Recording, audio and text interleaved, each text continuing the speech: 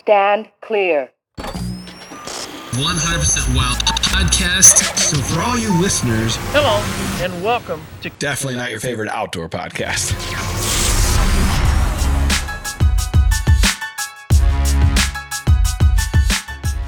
What's up, everybody? Welcome back to a special fan show edition of the 100% Wild podcast, powered by DeerCast. You continue to be Matt Drury. Can't be anyone else. Nobody wants to be me. So. You know, you just pick a lane, you stay in it. That's right. You're Tim Shelsvik. Again, who would want to be a Tim Shelsvik? I don't know. Other than the Tim Shelsvik. I mean, one and only. So we're very, very close to deer season right now. By the time this airs, we probably are in it, I would think. I mean, probably. Probably. Just the math works out that way. So you're more of a, I'm going to wait for conditions to be really good, which is yes, kind of a standard thing to do. You're more of a, hey, opening day is here. I'm going to hunt. It's 90. F it. I'm out. Let's go. Let's go. And what really sucks is when you kill. Because then you got the flies to worry about. I mean, honestly, even on a cool front in the early season, you still got to worry about it because you're talking. It might be the difference from average high in the 80s to 72 or 75, and so it's still really really warm. Mm-hmm. So it's kind of a goat rope trying to get everything done, and you make sure the deer is taken care of and. Hope you put a good shot on him, so there's not that element to it. I did do a little card checking this weekend, and I think I have a target buck. So good. A really nice 8-pointer. Good deal.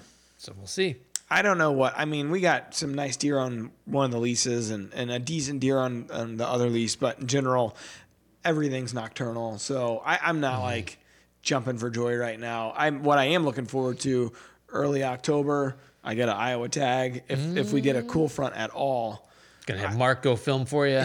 Well, I don't want to hunt with Mark. I want to go to Mark's. Yes. He has invited me graciously to his place, but I've hunted enough with him back in the day. I know better. Got your fill. I think we should just keep separate. I mean, I'll be nervous enough. I don't need to have him in my ear. Are you going to stop him? You want me to stop? And I'm not ready. Like, I don't need that. I've seen enough of the video that they produce up there with guests. Like, I don't need that pressure. Any whitetail-induced ulcers? Yeah, I'm good. All right, well, we mentioned this is a fan show. We've got our buddy Nicholas Tanner on. He's another Missouri guy. Been listening to the show for a little over a year now. Nicholas, what's up, man? What's up, Nick? Hey, how's it going, guys? Good. So we should say right off the get-go here, Nicholas is not only a deer hunter, he also hunts humans. Oh, that's creepy. Whatever pays the bills, right? So that's what interested us the most probably in your submission was kind of your day job. So before we get into the hunting talk, real quick, take us through what you do for a living. Yeah, so I'm a bail bondsman and bounty hunter, which in turn, it's like, so I go get people out of jail, and then as long as they go to the court date and everything, it's fine. But if they don't end up going to their court date, then I have to figure out where they live. And usually I have good contact tracing. Usually they put down enough information for me to find them pretty easy, but sometimes it's a little tough. And yeah, that's basically it. Sometimes it can be fun. It's a lot of time and effort put into stuff. It's not really worth it because you're not getting paid to go find them. It's just like if you don't find them, you have to pay. So it's so if you don't find them, you have to pay. You're saying you have to pay the court. Yeah, exactly. So basically what it is like if I get somebody out on a $10,000 bond, they owe me 10%, so that's $1,000. So I get $1,000, and then if they go to court, do their job, go to their court dates, get everything done, then that's the end of it. But if they don't go to court, since it's a $10,000 bond, I'm basically giving the jail and the courts a check for $10,000. So if they don't go to court, then that court's going to come cash their check if they don't have their guy in there. So I have to give the court $10,000 if I don't get the people in. So you're highly motivated. Yeah, it's a pretty big deal. Kind of got to go get them, and it is what it is. But definitely don't want to pay the courts $10,000. So, I mean, there's I could ask a billion questions about this. So.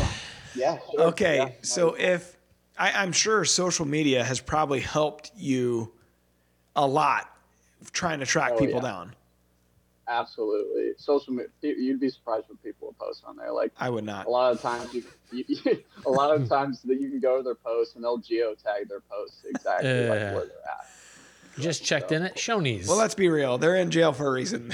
They ain't the smartest. Yeah. Exactly.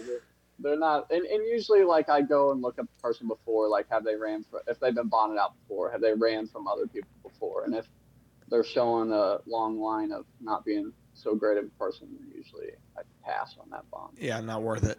Mm-hmm. Yeah, no, not at all. So tell me how, like, the tactics that you use as a whitetail hunter, are you employing any of those same tactics tracking down these folks? Yeah, sometimes. So, like, a lot of the times, like one I just went on recently, we had to kind of do a stakeout on a known drug house. And it takes a lot of patience. Like, you have to, sometimes you sit there for a long time because you're only legally allowed to enter the addresses that they have on file with you and sign the contract with those addresses. So if you know they're not at that address, you can't go in and get them unless you know for sure that they're in there. So sometimes it takes a long time, like sitting outside of the house and just waiting. So that patience role kind of comes into play along with whitetail hunting. So you're sitting in the vehicle watching the house. How long does it typically take for you to figure out where they are, and then how do you get them out of the house? Usually it's an all-day event. So usually, I mean, if you see them peek through a window and you know for a fact it's them. So you've bonded them out before, you've seen their face, you have their picture, you took the picture when they got out of jail. Mm-hmm. You're legally allowed to enter the premises if you see them in there. Or usually they come out and start walking around or get into a car, and usually you get them in. So, but the average time, and sometimes it takes all day just sitting outside of the house. Sometimes it takes 30 minutes. Sometimes it takes all day. I mean, it kind of just depends. It's a crapshoot. And what's their reaction? Like, how do you come up I'm sure they recognize you. Like, yeah, Nick, hey, what's up, man? They always give you the line, "Oh, I promised I was going to turn myself in. I'll turn myself in today." Yeah, sure you were, man. Sure you were going to. What? But that's probably 9 out of 10 times it's, I was going to turn myself in today. I promise I wasn't trying to screw you over. Yeah. So what kind of criminals are you typically dealing with? Are we talking like, hardened, like, you're not talking like killers. You're talking probably like armed robbery or breaking and entry. Yeah, it's a lot of like jaywalkers, theft, a lot of drugs, a lot of just. Sometimes it's like repeat offenders just doing petty stuff and not going to jail for it, like driving while suspended, a lot of that kind of stuff. It's a lot of theft. But I mean, I'm in Columbia, so I mean, murder is kind of few and far between. So. Well, I find it fascinating. I wouldn't want to do it, but I find it fascinating. Do things ever get physical? Oh yeah. People always try to. I probably. Over half the time they try to run, usually got to chase them. So it's not, that part of it's not too fun because I'm 25. I'm starting to get some wear on me, and I don't really want to run after anyone. I got a question about this. So what kind of shoes do you wear? Are you like, I got my runners on today? Or are you wearing like shit kicking boots? Dude, I go out there and I just regular tennis shoes. I don't even wear running shoes.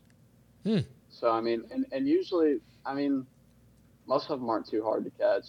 Like I said, a lot of them are doing a lot of dope, so they don't run too far. I would pay to see that.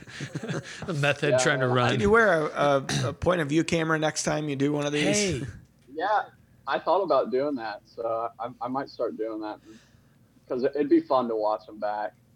It'd be like explain some of these to people. It's just like, oh yeah, that sounds cool, but it's a lot of those times it's like it's one of those you had to be there type of thing. I would think that'd be a pretty fun YouTube channel. Like, blur out the face or whatever you got to do for legality's sake, but like you got a real cops channel. That would be interesting. One of my buddies. One of my buddies is a bounty hunter, and he hates Dog the Bounty Hunter because he's like, it never goes down like that. You're never having a heart-to-heart. Like, these guys are trying to cut you or run back into their house or shoot at you, or like it never goes down like it does on TV. No, it never does. It's a lot. TV makes it look a lot more like heartfelt, like you're trying to help them out. But these people that you're going after are like actively trying to screw you out of like say 10 grand. It's just like when I finally catch up to them, I'm not feeling like a heart to heart really. So. By the way, I make that much in a year, so not that big of a deal for me. All right, so let's jump into the reason that you're on the podcast. You're listening because I assume you're a whitetail hunter, right? I see one over your shoulder there in the room. When did you get into hunting?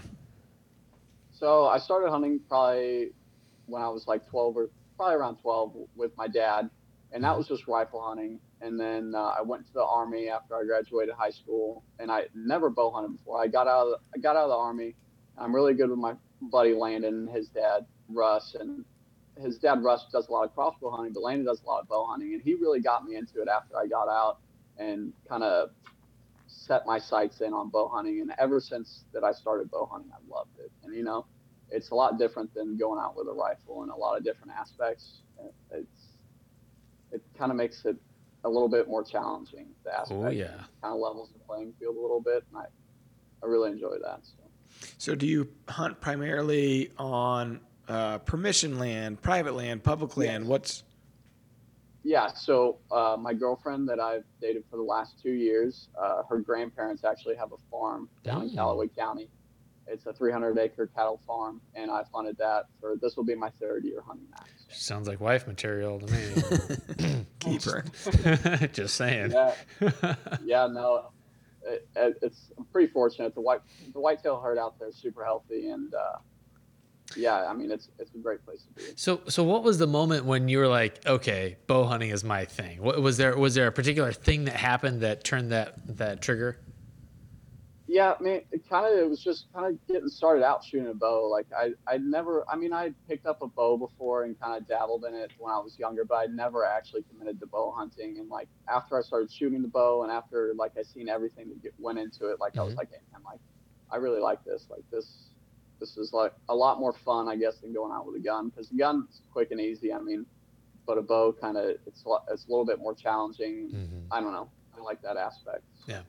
Yeah, you're a method person. Like the process is important. You're a method. Sounds like. Yeah, you're the meth head bounty hunter. It's Nick Danner. Well, the actual like build up is it's important for me, and I like the actual hunt itself. So yeah, good. The process. Well, Nick, do you have some questions for us that we can help you with?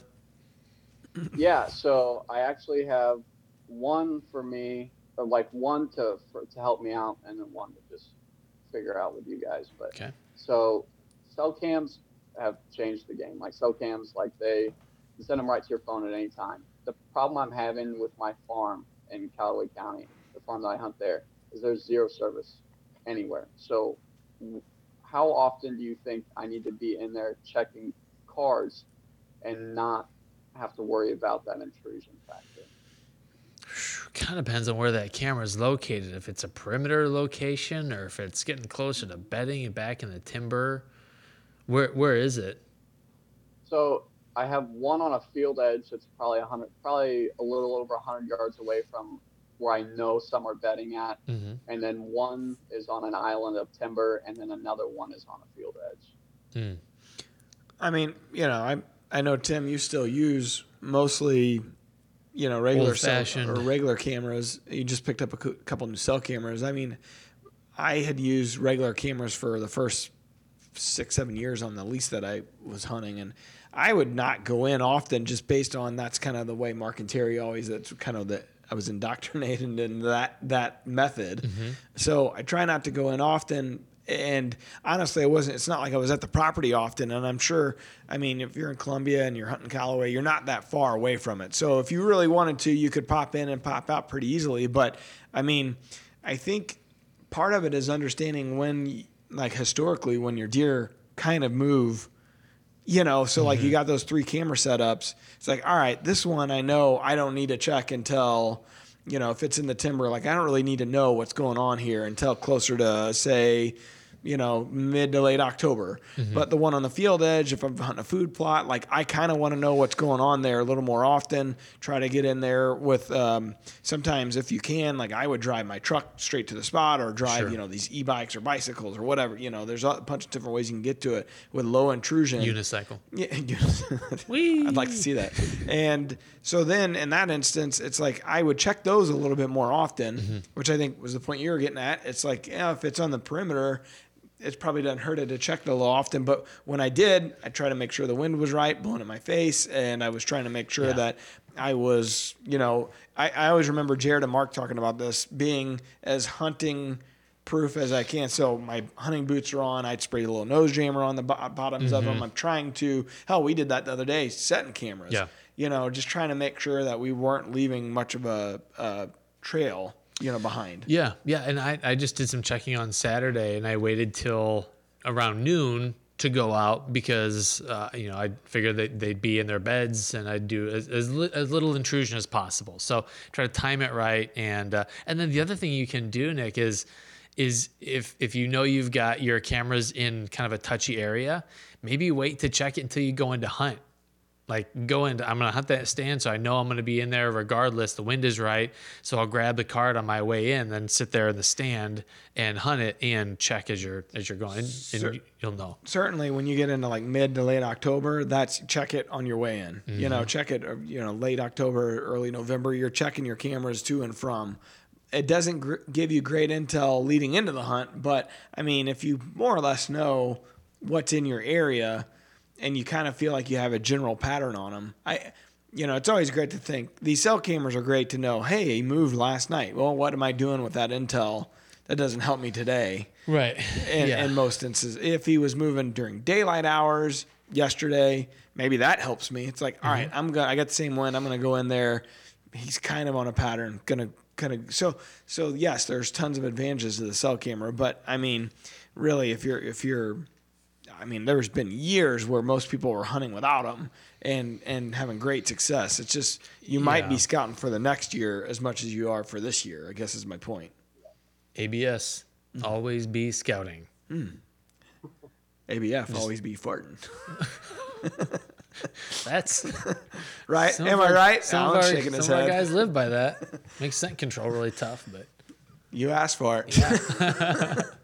Well, as with most answers in real life, there's a lot of complexities to it. So that's our best. So what's your next question?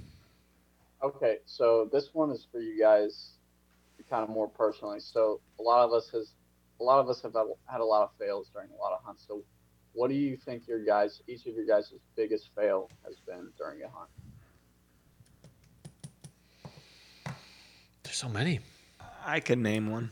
Yeah, why don't you go? This was early on hunting with Dad. This is after I came back from college and really just picked up hunting again. Because there was a period there where I wasn't at all.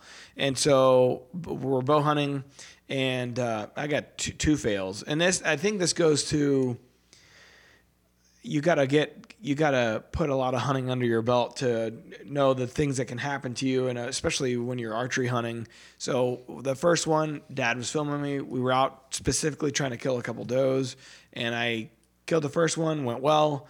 Another doe comes out, a little bit later, and we're still in the tree stand, and he's like, go ahead and let's shoot this one. And I spined her, and then, so I had already used one arrow, and then I spined her with the second arrow. The second deer I spined with my, with the second arrow. I'm running out of arrows. So the first thing, obviously, he's like, hey, you need to try to hit her again, and let's take care of her here. And so when they're spined, she's kind of moving around the back legs. It's not pleasant. It's not pleasant at all. So I aim and I shoot, and she had moved right as I shot and hit a bad shot, and before I know it, I'm out of arrows. And it was a very unsettling experience. I was probably 23 maybe. I mean, it was like, God dang, I felt horrible. And so then we had to get down and actually take care of the deer by using a knife, which was also very unpleasant. So that made me really think hard and long about taking a shot, and having settled in and making sure I was doing the right thing. Makes you commit to it. Saying that, I then a couple years later, there's a buck I was after at Dad's, and we knew who he was, old deer, go in there. And I was in a box blind, one of these homemade ones that they had on the farm, and I shoot, and this box blind, I wasn't, what I didn't know, the windows at that time were too high up. So my clearance was, I didn't have the clearance. I nicked the top of the windows, the top of the bottom windowsill. I nicked, and it sent the arrow, off into the ether. And me being young enough, I thought the deer ran, and I ranged him, and he was at, 40 something yards. And I thought I could take that shot. And I followed up, and I made a poor shot. And those are the two times where I made bad shots. And those are the two things that have stuck with me in archery hunting, and I'm 41 now, and those were both in my early to mid 20s, and those things have stuck with me ever since. And so when a deer is at 40 and I think, can I take that shot? I'm like, well, you know what? I'm probably not good enough to take that shot. Yeah, which is, I think, a mark of maturity. So those were two big fails for me. Sure. So I'd set up on a little pinch point, and it was during bow season, and had a really nice buck come through, and I took the shot. It was like a 20-yard shot. I hit him a little farther forward than I wanted to, and so it hit, like, it was a loud crack, like I hit that front leg bone. But I saw, like, it looked like I got enough penetration to at least touch the heart. And the major issue here was I just didn't wait long enough. I maybe waited a half hour, got down out of the stand, and started approaching where I saw the buck go down back in some brush, and he just got up and tore off back into the timber. And I was left standing there like, oh my gosh, what just happened? I couldn't find, like, there was blood in his bed, but I couldn't find a blood trail. I ended up never finding that deer. And so the two things that stuck with me out of that were, it's really hard to wait too long on a deer. And this is probably 10 plus years ago. But the other thing is it's stuck in my head that I hit that leg bone. And so I always find myself cheating a little farther back off that, because I just don't want to hit that. I'd rather hit a little farther back than hit the leg and just have no penetration into the vitals. And if you look at the anatomy, like say you go in a deer cast track and you look at that anatomy of where that bone is, I mean, there is a good spot behind it. I think that's the misnomer of what the shoulder is, because it actually curves like a triangle. V shape. Yeah, V or whatever. And so that is, you had to have been a little bit forward. But so my point is, it doesn't take much to come off of that, to come back just a little bit and double lung shot. Yeah. But that's one of those lessons you only learn when you do it, right? Yeah, and it's always in my mind. I've never shot a deer forward. Now, come to think of it, I've never shot a deer forward since that point. I've shot some a little farther back than I've wanted to, but these things they remain with you. They kind of color who you are as a bow hunter. Yeah. So yeah, great questions, Nick. How about you? Any regrets? I was just about to say something. Mine's a lot super similar to Tim's. So it was like it was my actually first bow kill on a deer, and it was my first year hunting that farm that I was talking to you guys about. And I got it on video. My girlfriend was with me, and she videoed it. And I was using an expandable broadhead, and that argument's been really big here recently, and it really came down that I had bad shot placement. I shot too far forward, and I hit that bone and almost ricocheted off that bone, and actually went in front of that scapula a little bit. And luckily, I didn't know it at the time, but luckily it had clipped one single lung, and he ran off. He threw the arrow probably about after 20 yards. I only got like 5 or 6 inches of penetration on it, and I had good blood starting out, and it was an evening hunt, and was tracking the blood. I probably had good blood for about 60 or 70 yards, and it almost completely seemed like it vanished. So I went ahead and backed out, waited till the next day, called my buddy out, and we ended up finding him in a creek bed about 300 yards from where I shot him, and coyotes had already got to him. Sucks. Pretty rough by them, but it's super similar to that, and it's just too far forward shots, regardless expandable or fixed, too far forward, it's not usually a good thing. Yeah, everybody likes to bust on expandables for that shot in general, but I don't know. We've, as a team, have killed thousands of deer with expandable broadheads, and more times than not, they've saved our butt than they've caused us, recovery of a deer. Right. So I don't know. Like you said, I think the big thing is there's a lot of deer there. If you back off the shoulder just a couple inches, Yeah. there's a lot of target there. There's a lot of deer there. Nick, I got a question for you. Do you remember what your answer was to the questionnaire question? What's your favorite thing about the show? Yeah, I said when it's over. All right, Nick the Dick. And that's why this episode will never air. We just jacked you around. Ate up 30 minutes of your Tim, time. easy. Hey-o. All right. Well, so anything else for us, Nick, before we jump off, buddy? You know what? I think that's pretty much it, man. I had a great time. This was a super cool experience, and I appreciate you guys getting me on here and getting to talk with you. You better stay safe out there. We got deer season upon us here. We can't be getting injured, chasing down some meth head. So be careful. Got to keep everything ready to go. So, Hey, next time turn on the camera and go ahead and send that footage in of you busting somebody. I'd like to see it.